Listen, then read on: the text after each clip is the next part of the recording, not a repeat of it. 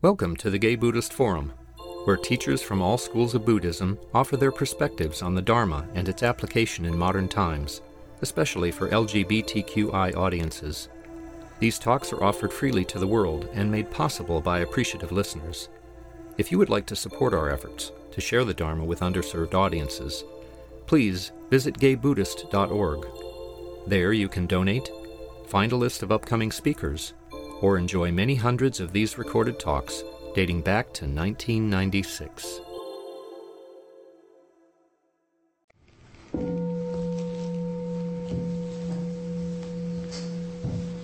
Before I introduce our speaker today, it's our tradition to go around the room and say our name. I'll go ahead and begin if I may. My name is Roy. I'm Greg. Anthony. Omar. Prasada Chitta. My name is Harley.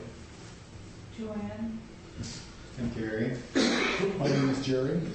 I'm AJ. My name is Oswaldo. My name is Mark. David. My name is Ray. I'm Jack. My name is David. My name is David. My name is Douglas. Peter. My name is Tom. Risha. My name is Richard. Donald. My name is Al. I'm Hal. My name is David. Jay. Great. Our speaker today is Daigan Gaither, who began Buddhist practice in 1995 in the Vipassana tradition and then began to study Zen in 2003 with Paul Halaroshi. He received lay ordination in 2006 when he was given the name Daigan, or Great Vow. He received priest ordination in July of 2011. His work, practice, and free time include many hours devoted to community service in a variety of ways, including his work as one of the Sisters of Perpetual Indulgence and as a volunteer at the Zen and Hospice Project. He has spoken nationwide on a variety of issues and has sat on a number of boards and committees that serve community and social justice. Welcome, Daigan. Good morning. It's always funny to sit here and listen to... I actually had somebody else write that because I'm not really great at talking about myself. And every time I hear it, I wonder, who is that guy? I also want to say happy National Coming Out Day. I woke up this morning and I was thinking about where else in my life that I might need to come out and what other things would need to be come out about. And I was talking to a friend of mine who pointed out that I like talking about myself far too much for there to be anything left to be secret. So I'm going to start with a poem. I'm sort of not certain that this goes with what I'm going to talk about today, but it was close. When I think of the patience I've had back in the dark, before I remember or knew it was night until the light came all at once. At the speed it was born to, with all the time in the world to fly through, not concerned about ever arriving, and then the gather of the first stars, unhurried in their flowering spaces, and far into the story.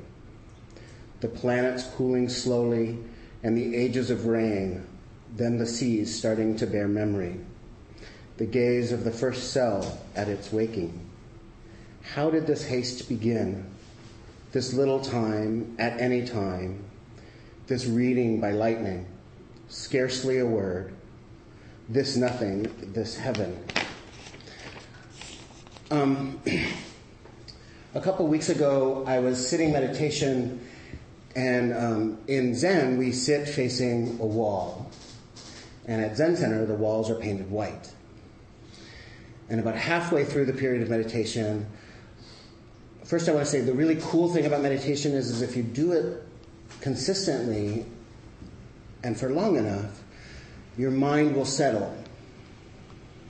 And in that settling, insights will arise. That's what they tell us, right? That's what the sutras are all about. So I was sitting meditation, and this thought arose, which was, shit, I'm just looking at this wall. And I thought it was a really interesting observation, partially because in Zen, that's kind of what you want to be doing, is just look at the wall. I didn't see it that way, however, because I started to think about, what am I doing here? What is it that this all means? Now, it might have something to do with, I just celebrated 10 years of Zen practice and 20 years of Buddhist practice. And I have a tendency towards anniversaries to start to think about how well am I doing, which is a really interesting concept for a Buddhist monk to have. So I was thinking about, what am I doing here? And I started thinking about particularly something that's happening in my practice lately, which is I'm trying to practice with an idea of non-opposition. So what is it to live in the world in a non-oppositional way?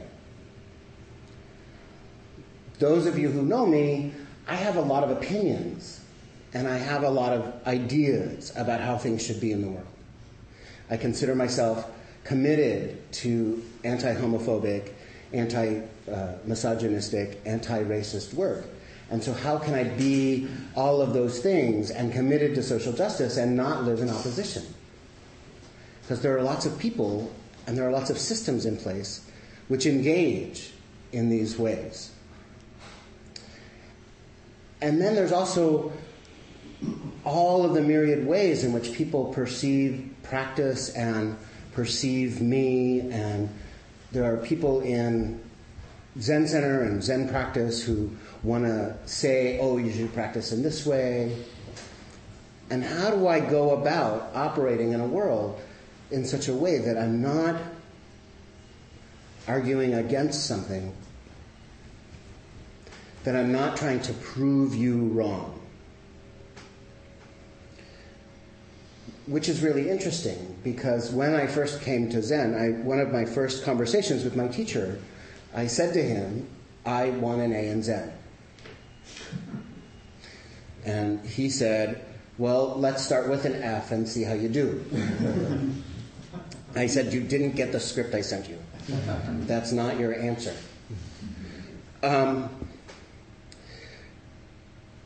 I like to be right. And I like to think that there's this place called right.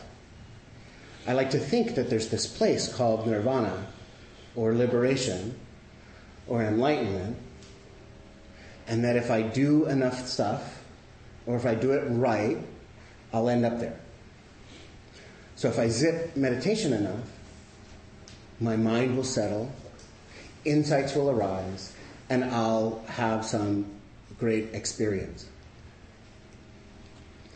If I manage my behavior in such a way that I can go through my life truly living out my understanding of Tao, then somehow I won't create any more suffering in the world.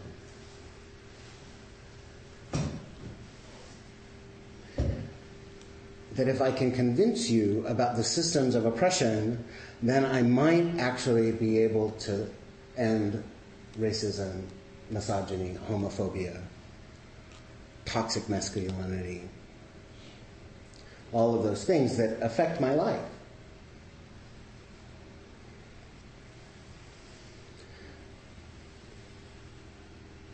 And what's happened in the last couple of weeks since I've had this insight about, oh shit, I'm just sitting here looking at this wall, is I started to think about all of the ways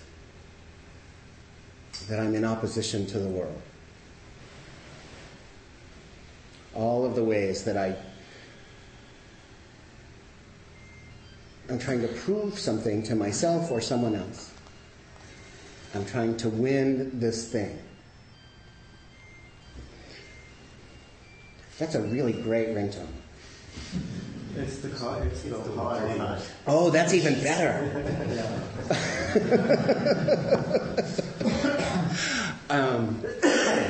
So I was reading, and part of what happened last year I was taking a class on the creative power of Buddhist women. And in that class we read a book called Women Living Zen by a person named Dr. Paula Arai. And in this book she talks about, it's a book about the history and current status of Buddhist nuns in Japan. And in this book she talks about the ways in which the Buddhist nuns changed their position to the relationship to the hierarchy of Soto Zen Buddhism in Japan. If you know anything about Soto Zen Buddhism, we really like hierarchy. And what was really struck me about these women was that they didn't go about trying to prove their position. What they did was they opened a school, so they weren't allowed to go to the university that the men were going to, and that the men were required to graduate from in order to receive certain ranks and be allowed to do certain things and all of that stuff. So what they did was they opened their own college, and they educated themselves, and they practiced their practice. It's not to say that they didn't go in and say, you guys need to recognize what we're doing here. They would show up at meetings with all the mucky-mucks doing the things, and they would say, you need to recognize that we're well educated, and here's how we're doing it. But at the same time, they weren't really invested in getting approval from the men. They were really just interested in their practice. How is it that I live my practice out in the world? At some point, the men eventually figured out that the women were actually really smart and better educated than they were, and that they spent more time in the training monasteries than the men did. That they also were keeping to the tradition in a closer kind of way. And so they opened up all of the opportunities for women. So much so that now there's some, so they're getting rid of, in Japanese there's a identifier for nuns called ni. So it would be, you would be a onsui ni, which would mean a female monastic. So they're getting rid of that identifier. Some of the women are going, wait, no, don't do that, because that's how we get erased. But this is the level to which the men start to see these women as really, and the women did not live or practice in opposition to the men. They were just doing what they were doing. And this sort of inspired me. So what I've been trying to do, my first step was to try and notice all of the ways in which I use the word but in my daily conversations. Because when I do that, it means that I'm not agreeing with you. And if I'm not agreeing with you, I'm right. And if I'm right, then there's an I here that is right. See, that's the interesting thing about living in opposition. In order to do that, you have to create an I and a you and a them. And there's somebody who's wrong. And so I started to try and say and instead of but. It was a really interesting practice, and it still is. Like, I still am amazed at the places at which I say but. My favorite word is yes, but.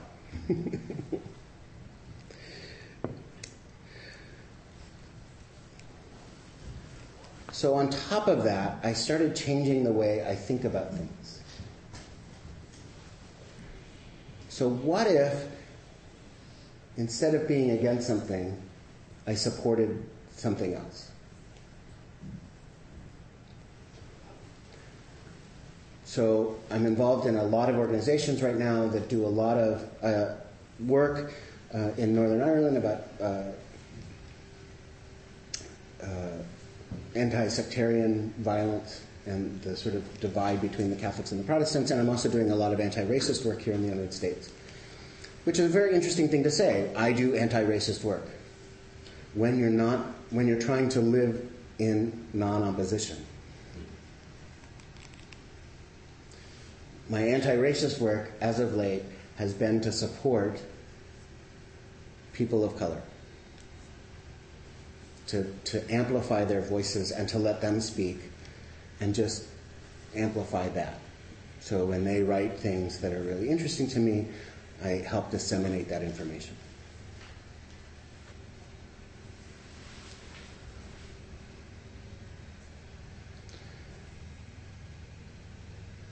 Instead of worrying so much about and being sort of against the toxic masculinity that I think is actually hurting the queer community and leading to an internalized sense of homophobia,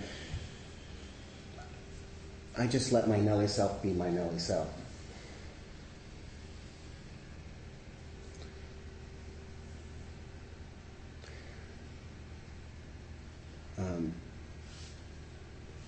My teacher has taken to commenting on the various colors of my toenail polish. Right now they're silver.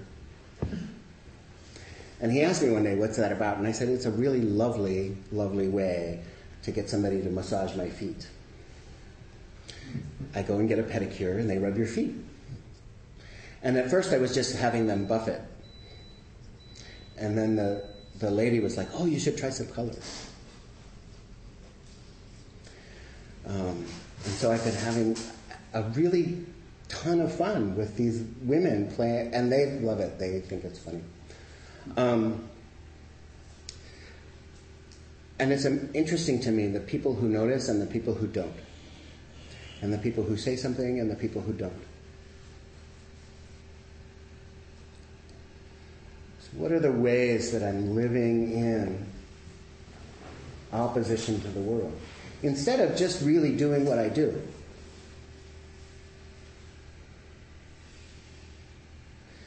Instead of just being me in the world and practicing the way I practice. And trying to let go of this idea that there's a right and a wrong and a good and a bad. And this is actually what the Buddha was kind of pointing towards. Our propensity to create all of these dualities, all of these ways that we divide the world up into a lot of opinions about how it's supposed to be. And the interesting thing is as I start to try to shed away these opinions and as I engage in the world in such a way that they naturally drop away, because I'm not actually even trying to get rid of the opinions, because that's just another way of me saying, oh, my opinions are bad. But if I start to try and look at the way I am in the world, and is that how I want to be in the world, and I start to just kind of let the focus be on how do I want to practice? What is my practice? What is it I have faith in and belief in? And to live that out in some kind of way, not just in thought, but in my activity. As I start to do that, what happens is these things fall away.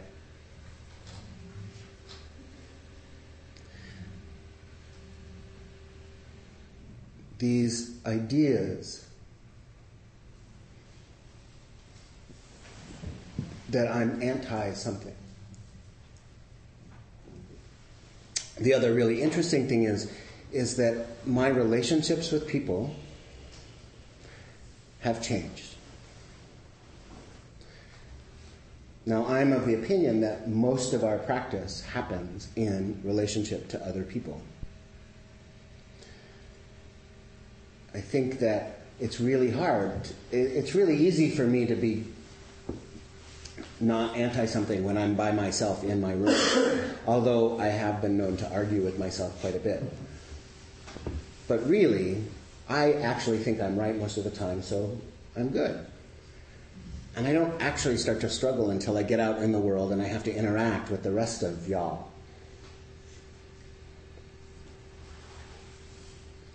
But in this attempt to not be in opposition, what's happened is that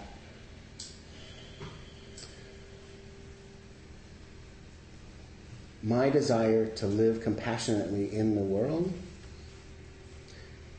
is starting to actually appear in front of me.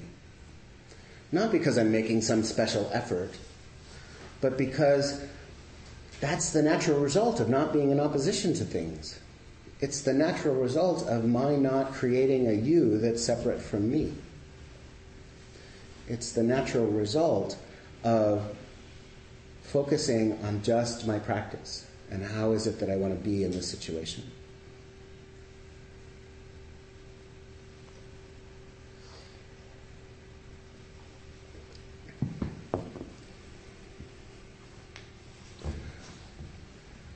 It's easy for me to think that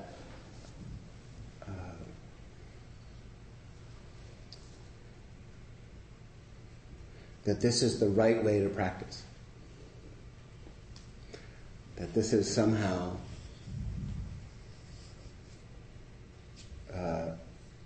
what all of those old ancestors that I chant about every day, that's what they're talking about.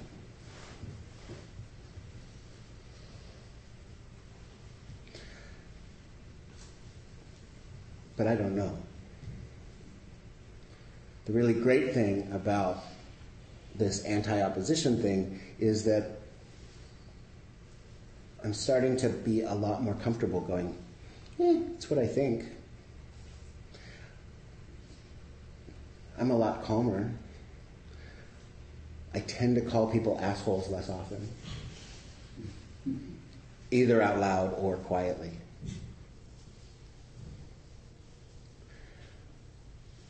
I tend to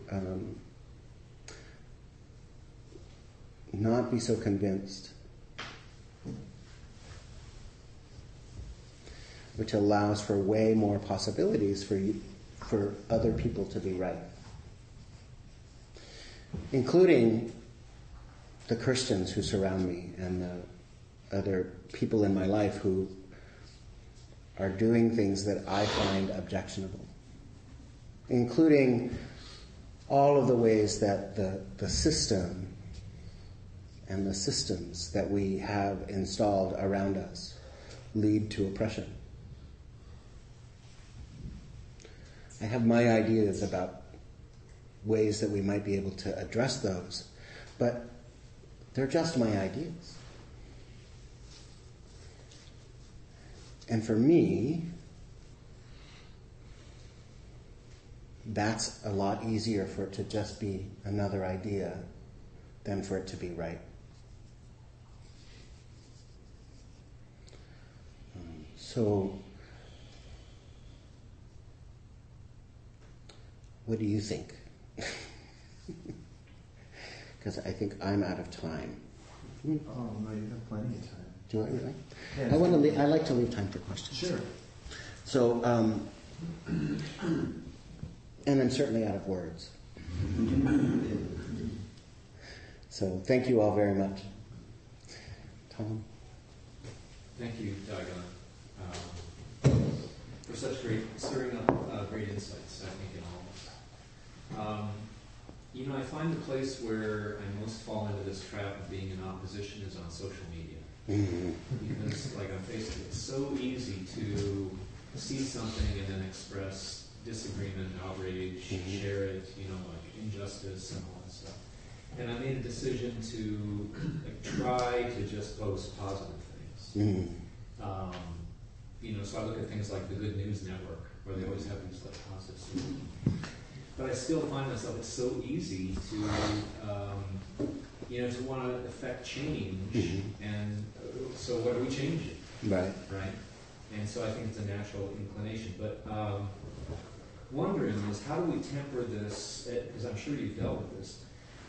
I fall into this mode of, if I'm posting everything positive and all that's love and good, It's like, okay, Pollyanna, where does this go? Okay, you feel good, and other people feel good. Okay, great. But then wanting to do something, wanting to have an impact, wanting to, so how do you balance this? How do you not go off one end, or, is there a balance to be had, or how do you approach that? Social media is really interesting, partially because I have relationships with people that are built around us disagreeing and arguing. I also have a degree in philosophy, which teaches you how to argue, and I love that. Like, that was the whole reason I wanted that degree. You laugh, it's true. So what I'm trying to do is see how it is that I communicate, though. So effective change is not making somebody else wrong. It's not saying yes, but. It's saying yes, and there's also this other stuff. Not just to other people, to myself. Because see, when I think I'm right, it becomes very narrow. And all of the things that don't agree with what it is that I am trying to espouse as correct becomes superfluous. So can I find ways to expand my view? Can I look at it as, teach me something new? So one of the things I've been doing is, rather than posting, I've been posting other people's opinions that I agree with.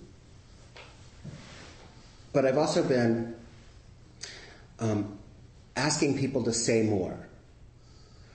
So when somebody says something that I disagree with, or something that I think is wrong, instead of going right into my argument, can I just ask them to explain that more?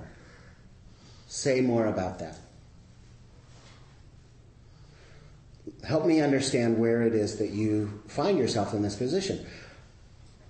And part of that also comes from my desire to believe that we're all trying to do our best. We're all already enlightened. Not just the people who agree with me, but everybody. And so, how is this an enlightened response? So, we've had a number of school shootings in the last week. And I've been in conversation with people who really want to support gun ownership, which is problematic for me. And I've been trying to find out how it is that that can be an enlightened view. Instead of trying to defend myself, show me how this is an enlightened view. I haven't landed on how that's an enlightened view yet, but I'm still in conversation. I like that, because that's genuine inquiry instead of asking a question that, is a setup to make the person wrong. Right. Which is what a lot of us do. We see a lot of it all. That's the Socratic method. Yeah. Most of us are educated in that way. So yeah. This guy over here, tell me your name again. I'm David. Hi, David.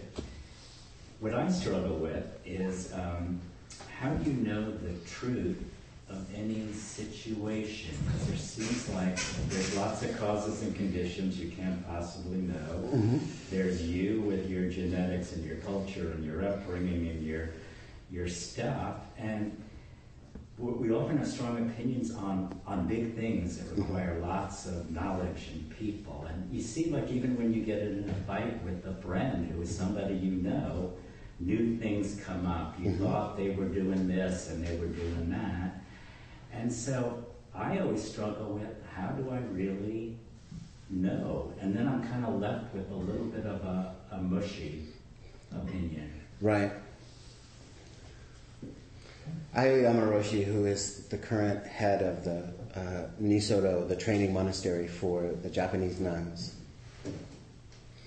says that you are the choices that you make. I don't know if there's ever a capital T truth. And if there is, I'm probably never going to land there. But can I just have an appropriate response to this moment? Can I make choices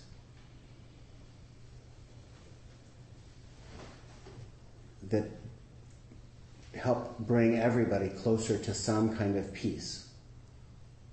Right? Now, it is easy to sort of turn them into some kind of vacuous, I don't really have an opinion about anything. But I don't think that that's what is being called for. What I think it's really about is, this is my opinion right now, given the things that I know.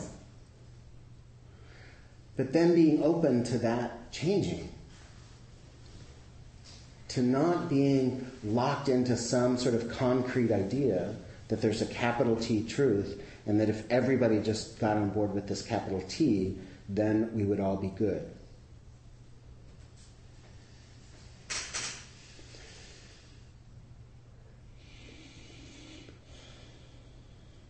Almost everything that I thought was true at some point in my life,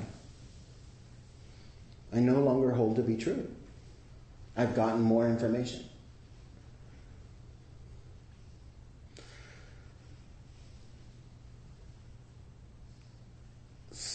Does that make sense? Yes, I'm wondering whether that dampers the strength of having an opinion from your experience of knowing from your history, as I know from my history, Right. that things I was gonna were right or truthful. Mm-hmm.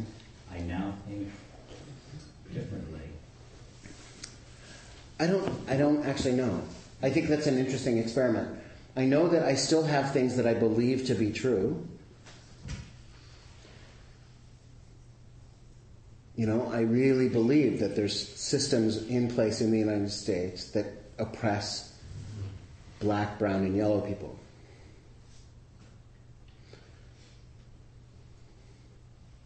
I believe that to be true, and I have yet to get information that shows me otherwise.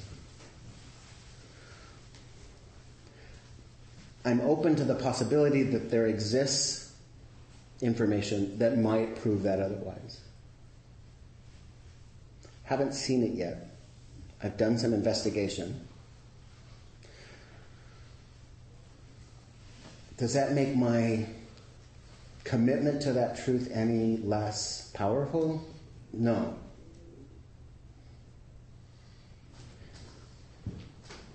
But it's not locked in concrete. Just like my idea of who I am is empty of an inherent and it's not reified into a thing. I'm not a thing.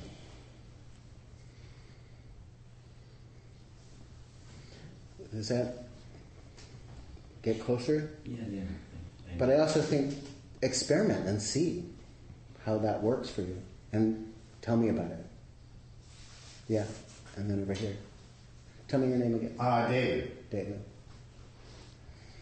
It seems like I've been going through a lot of changes lately. And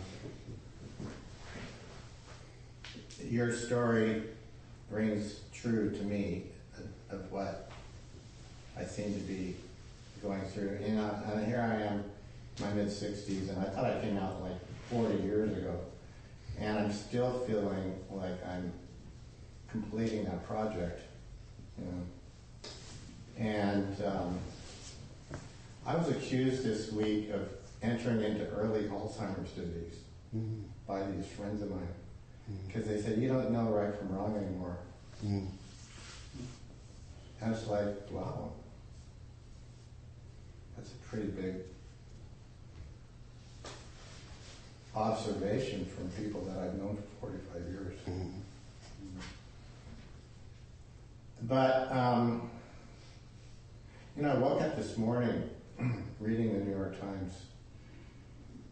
I realized I had a lot in common with the Tea Party. Now, I don't really know. It's like talking about that their feeling of disenchantment with the power structure, their feeling of alienation, being manipulated, not being listened to, taken for granted. A lot of that rings true for me. I really feel like at least I can go to some of these groups that I'm involved in where I can actually explore new ways of experimenting with trying out different kinds of who it means to be David Cannon. You know, this is sort of a big deal because for my family who I've lost touch with, for my friends who think I'm going into Alzheimer's disease, for people who in the establishment who I feel like I've lost credibility with because I don't act the way I used to act. It's a pretty big deal for me to actually take a step to correct some of the misinformation that I've been dealing with all my life and trying to have more integrity in what I do. So I just appreciate what you're saying about your struggles because I can totally appreciate that you're coming from a place of integrity and wanting to explore growing into your truth or just continuing to grow into whatever it is you're going into. I appreciate that. Thank you very much. The realization, my mother is a fundamentalist Christian, ultra-conservative person, and the realization that I had probably around the age of 35 that I was just like her. I felt about the world the same way that she did, was devastating to me. Until I realized that my response to how I felt about the world, my response to all of those things was different than hers. But that fundamentally, it's actually the same. It also it did a lot for us to be able to get along when I was just able to go, oh yeah, I'm just like you. I choose to respond to it differently. So I think that that's really interesting to start to see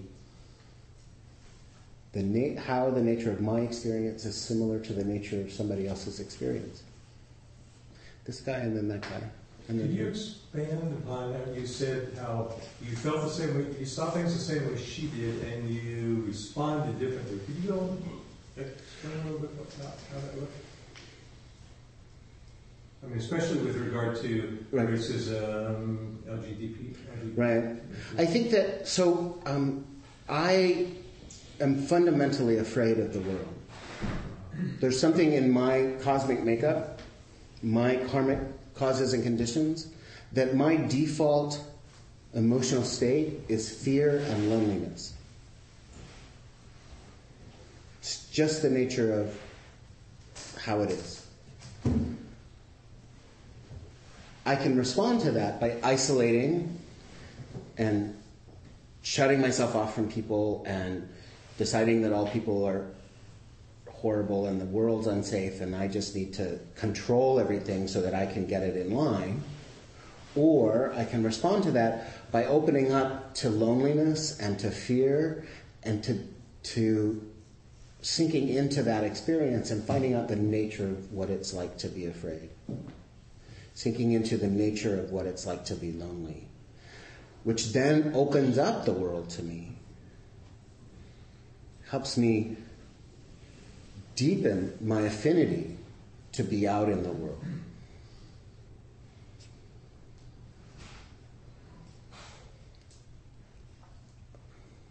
The systems of oppression incredibly oppressive. And I see that, and I see the suffering, and I can use that as an excuse to say, oh, the whole fucking thing needs to, pardon my language, the whole thing needs to just be tossed away. Or I can sink into, what is it to be heartbroken about the way that we treat each other?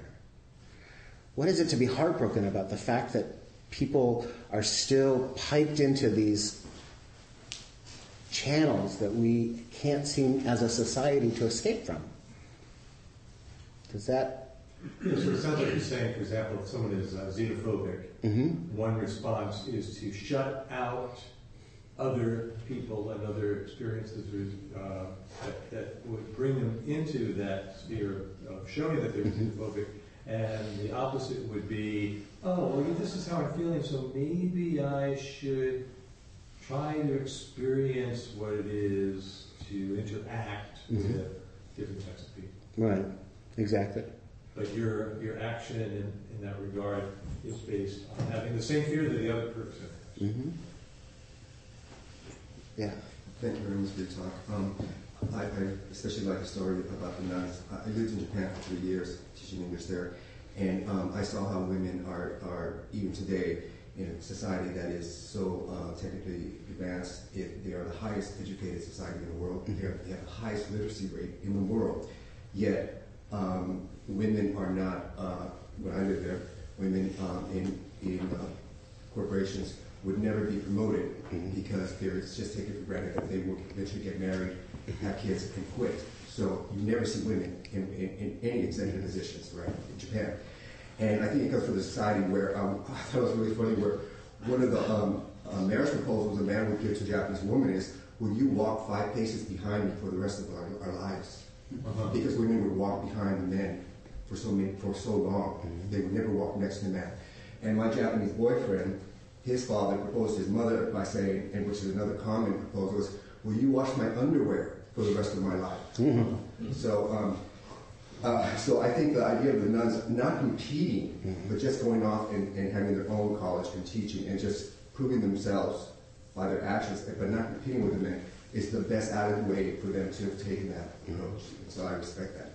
But what I wanted to ask you about was, you talked about how, I don't watch the news. I can't watch the news anymore. It's too upsetting. And I don't even have the television.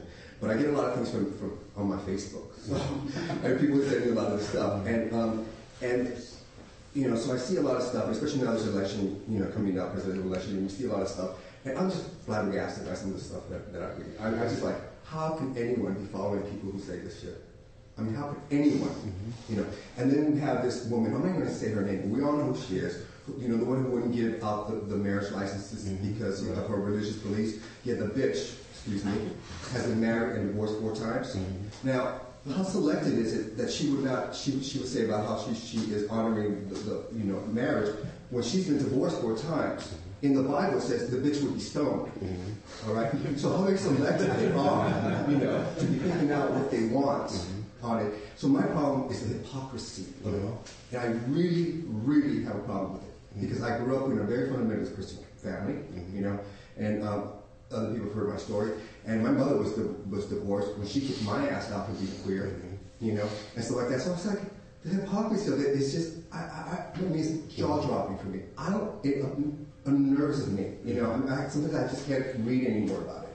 So my question is, how do you deal with that?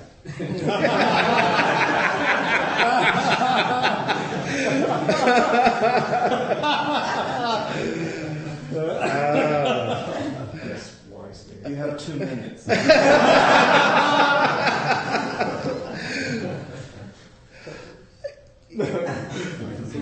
First, I want to say the really interesting thing about what the women did in Japan and what I've seen about Buddhist women throughout history, and actually almost all of the women that I really respect, and all of the people that I really respect. What's really interesting to me is that you can see how it is that their lived experience is not necessarily the way that people are talking about them.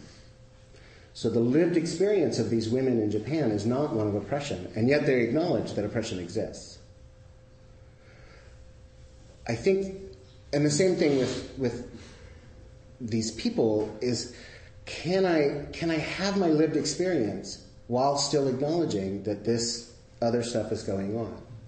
My lived experience doesn't have to be one of oppression just because I live in an oppressive society. My lived experience can be one of liberation. And it's up to me to figure out how to get there. How I try to get there is to look at all of the ways that I'm living I'm living out my oppression. I'm living, like, anytime that I let myself get completely immersed in what those people are doing to me, or to my people, or to my friends, I'm living out their story and not mine. I can only live out my own lived experience. And that happens regardless of what people are saying about me, or my friends, or my community, or my people. And that's liberation. When I can live out my experience without it being overrun by what somebody else is saying about my experience.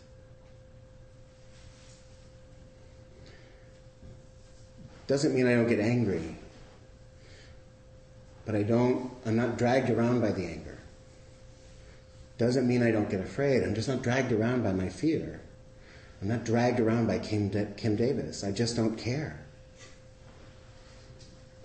I don't care enough to let her ruin my life. You know? I don't care enough to fight with my mother. I just walk away.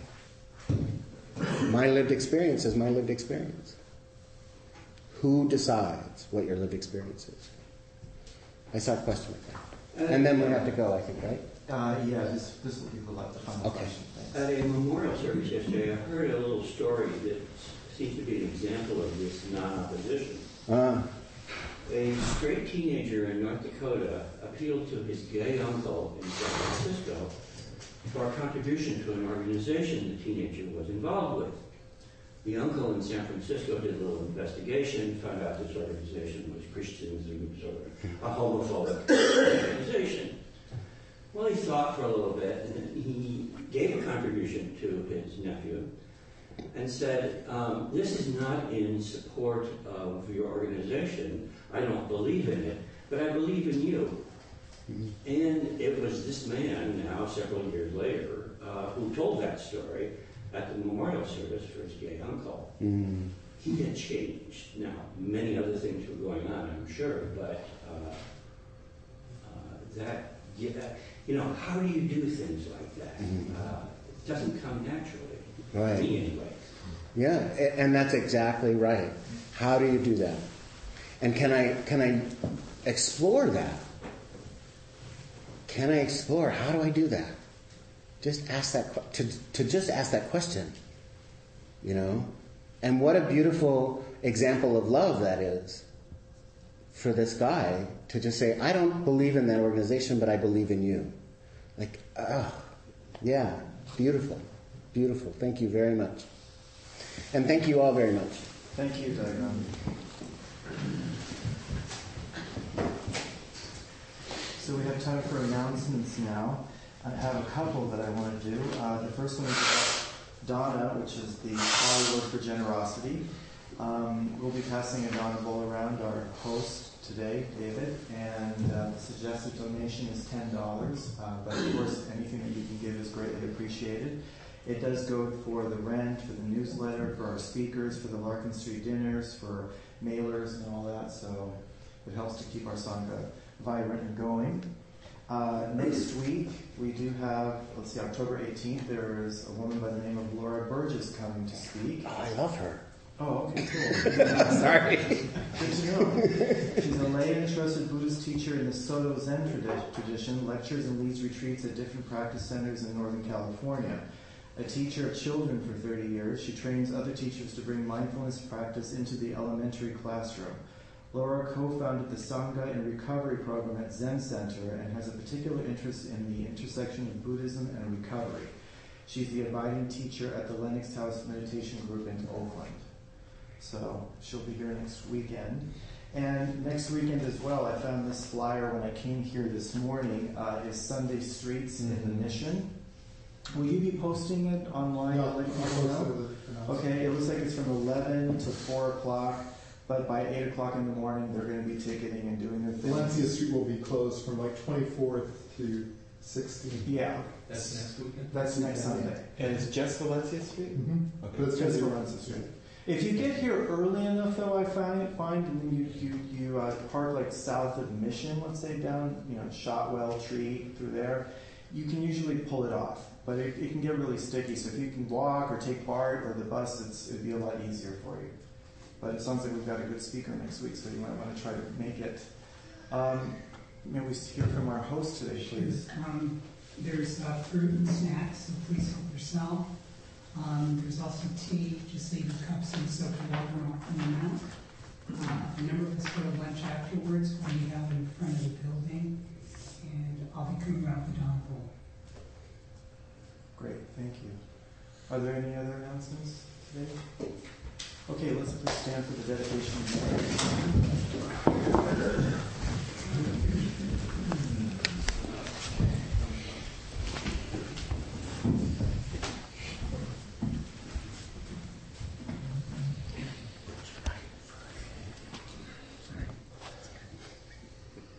By the power and truth of this practice, may all beings have happiness and the causes of happiness. May all be free from sorrow and the causes of sorrow. May all never be separated from the sacred happiness which is without sorrow. And may all live in equanimity, without too much attachment or too much aversion, believing in the equality of all that lives. Nice toenails. Yeah, it's a great shame. Thank you for listening to the Gay Buddhist Forum. If you would like to hear several new talks per month and be notified of upcoming speakers so you can participate live, please subscribe to this podcast, like us on Facebook, and join our mailing list by visiting gaybuddhist.org.